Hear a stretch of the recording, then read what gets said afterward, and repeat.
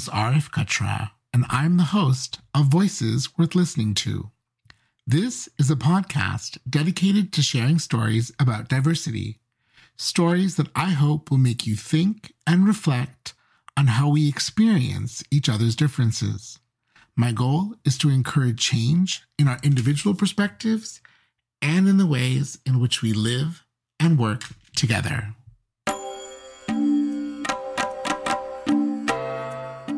Throughout my 20-plus year teaching and consulting career, my students and clients have come in all shapes, colors, and sizes. But given the events of the last few weeks, my thoughts have been with those in my network that identify as East Asian. I reached out to my Asian professional network, and today I shared their stories and their experiences, even though sometimes they're pretty difficult to hear. The people I interviewed are successful senior managers, play pivotal roles in startups, some are senior management consultants and bankers, and a few have even gone on to be academics at some of the world's best universities. One thing I did realize, however, is that most of the East Asian professionals I spoke with, I really only knew their English names, and few have ever shared with me their Korean, Chinese, or Taiwanese names.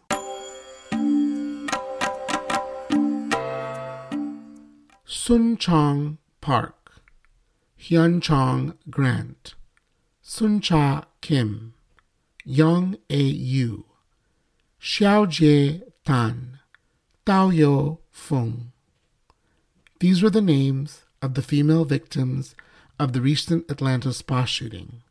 Their names matter because they led to their marginalization.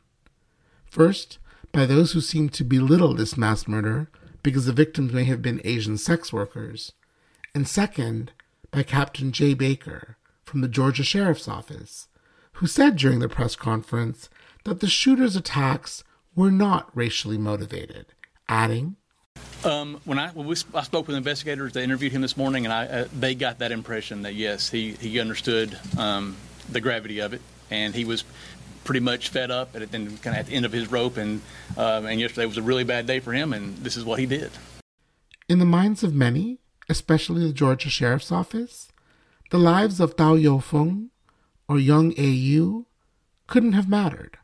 Why? Because a bad day? Well, that's a reprehensible explanation for murder. But let's look at our treatment of people of Asian descent from a very different vantage point. Think about the movie Crazy Rich Asians, or the blockbuster Netflix series Bling Empire.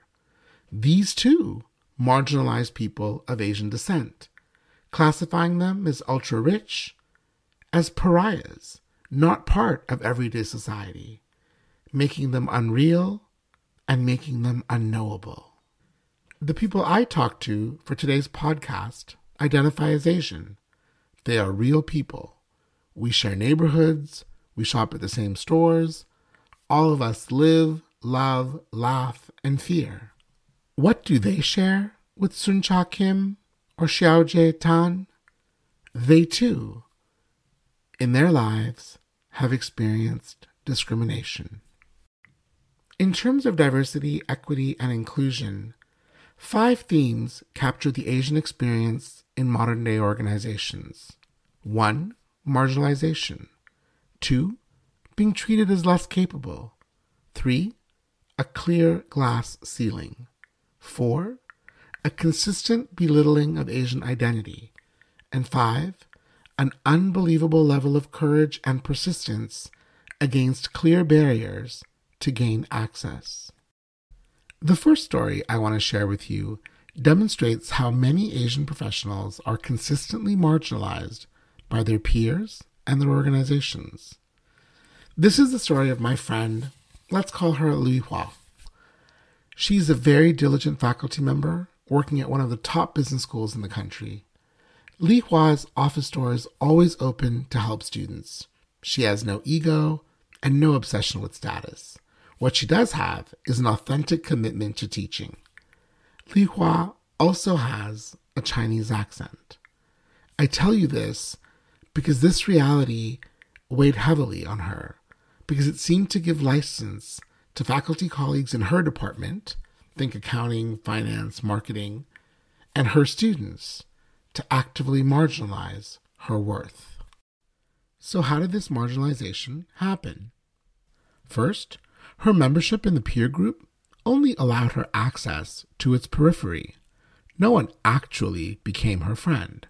Second, it was made clear to her that she was here to do a job, not to add value. Her opinions and input were politely listened to, but rarely taken on. See, at a university, this is the Death Star, because your progress is completely dependent on peer evaluations. Your peers determine whether you get tenure, and they determine whether you get promoted. When Li Hua's colleagues evaluated her work, two realities coexisted. One, her colleagues were meticulous in their evaluation. And two, despite clear strengths, no one seemed to champion any part of Li Hua's work as important to students or the school.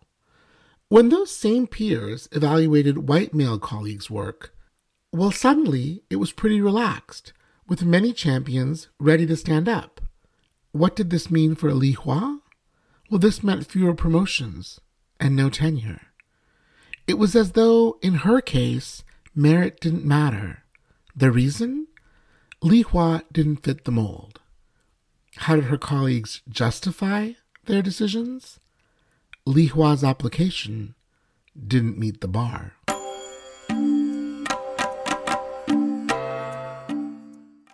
Nevertheless, most of Li Hua's students loved her because she was committed to their learning. But there was a small but vocal group of male students who epitomized the bro culture at the institution, who often confronted Li Hua, claiming, "I can't learn anything in this class because I can't understand your accent." It was blatantly racist. Her colleagues knew about it, and no one said a word. As this comment gained momentum among students, Li Hua approached me and asked, "Arif, what would you do if this was happening to you?" My response? Well, it was a bit angry. I said to Li Hua, "You need to share some data with your students. There are about 400 million people learning how to speak English in China right now. That's more than the population of the US and Canada combined. If these students think you have an accent, they need to get their head out of the sand and look around, because your Chinese accent, my friend, is what English sounds like by the majority of English speakers on the globe." But my anger? Well, it paled in comparison to the message sent by Li Hua's faculty colleagues' silence. And if you are surprised, don't be.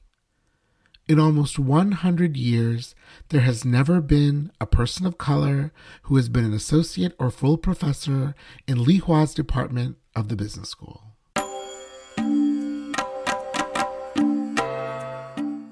My second story demonstrates how so many Asian professionals are underestimated in terms of their capacity and capabilities. Let me tell you David's story. David works for a top-level management consulting company, the likes of McKinsey, BCG, and Bain. David runs client projects, and he's noticed that whenever the project requires the delivery of a high-profile workshop, one that will be seen by the client's most senior managers, partners tend to suggest that David not take the lead, and instead encourage him to pick one of his team members to deliver that workshop. That team member? Well, more often than not, a male who looks the part. Tall, good-looking, and mostly white. Does this happen to David all the time? No. But often enough that David feels that at his firm, someone who looks like him, someone whose parents are Chinese, is simply less trusted to lead. Is that surprising? Does it make sense? Before you say it is surprising and no, it does not make sense, let me tell you that of the 51 partners that lead McKinsey Canada, not one appears to be East Asian, Chinese, Korean, or Taiwanese. BCG Canada, of their 34 partners, 2 are East Asian. Bain Toronto, of their 16 partners, none are East Asian.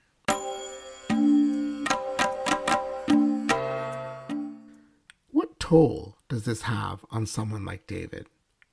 I asked him.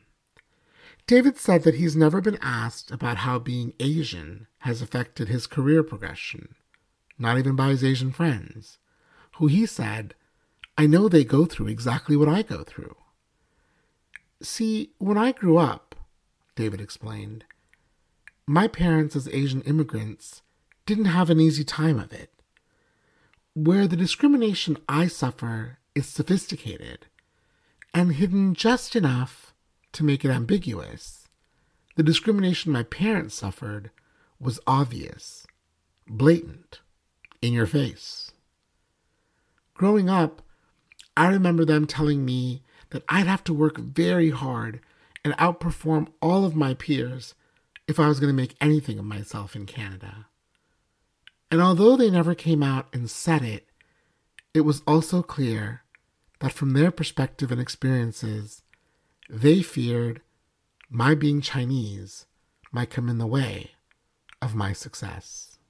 David explained to me that in the Chinese culture, you learn early on to hide your vulnerabilities because these are signs of weakness. And hiding your weaknesses is fundamental to a deeply seated cultural value called saving face. But we're not talking about a weakness like not being well organized or not being on time. The weakness David's parents were talking about was fundamental to David's identity. David said to me, Arif, can you imagine how hard it is to always have at the back of your mind that I can't come off as too Chinese? Because if I do, people will struggle to find me credible and capable. The third story I want to share with you is one that I heard from so many of the Asian professionals I spoke with. The reality is that for many, they know that for them, in their workplace, there is a glass ceiling. Let's take the story of Wu Jin. He was a graduate from a top business school and went on to work for a global HR consulting company. He worked in executive compensation. He was very successful and got promoted every year that he was employed with the firm, bonuses in tow. But those promotions were always in the analyst category. In fact, he was regularly passed up to transition into management, despite receiving stellar yearly reviews. When Wu Jin finally gathered the courage to ask what he needed to do to get into management, he was told, you don't take your mistakes seriously enough. First, stellar reviews and yearly promotions are not given to employees who make repeated mistakes. Second, when Wu Jin did make a mistake, he course-corrected, learned, and showed demonstrable recovery. Third, Wu Jin was in demand. He was sought after by clients to work on their projects. When he asked his manager what he could do better, he was offered little guidance.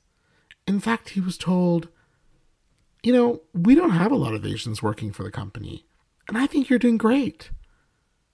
It was clear to Wu Jin he had to leave. His other option? Well, he could buy a helmet, because his head was only going to keep hitting the glass ceiling. The fourth story I want to share with you is also common for most Asians in the workplace: a consistent belittling of Asian identity.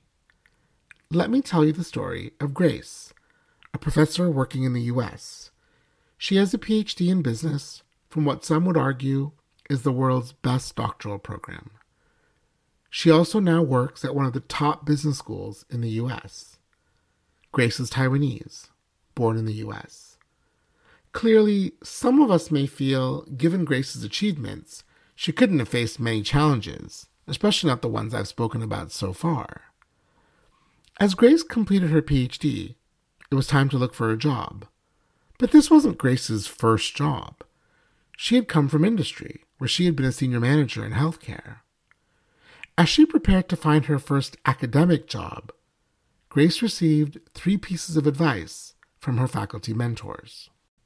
1. Keep your accent in check. And it's a good thing you don't have much of an accent. That will improve your chances of getting hired.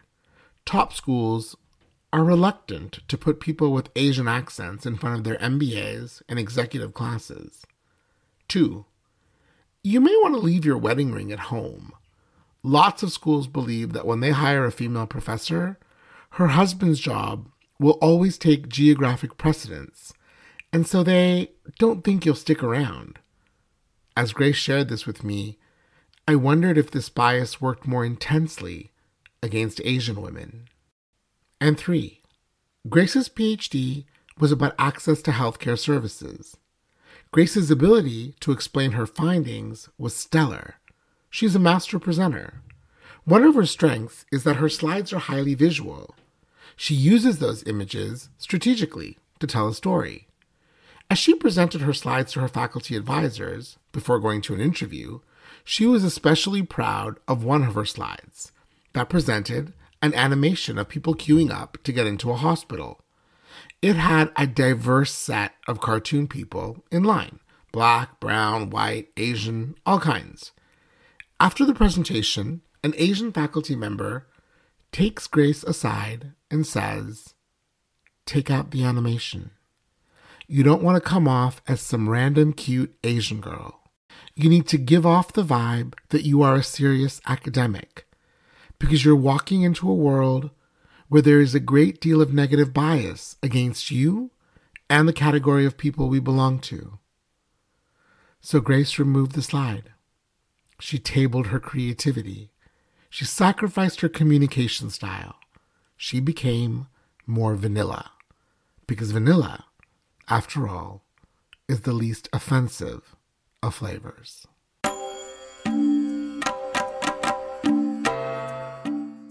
When I heard these stories from real Asian professionals that I know, they made me really sad. But they also made me hopeful. See, during my conversations, I learned about their families, their careers, and their aspirations. I learned how hard they've had to work in every aspect of their life to persevere and succeed.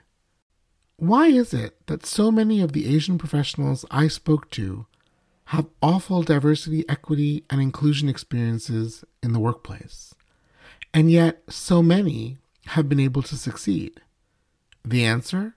Access. They earned it by graduating from top schools. They earned it by demanding it. And many earned it because someone gave them a shot. So what's the lesson for organizations?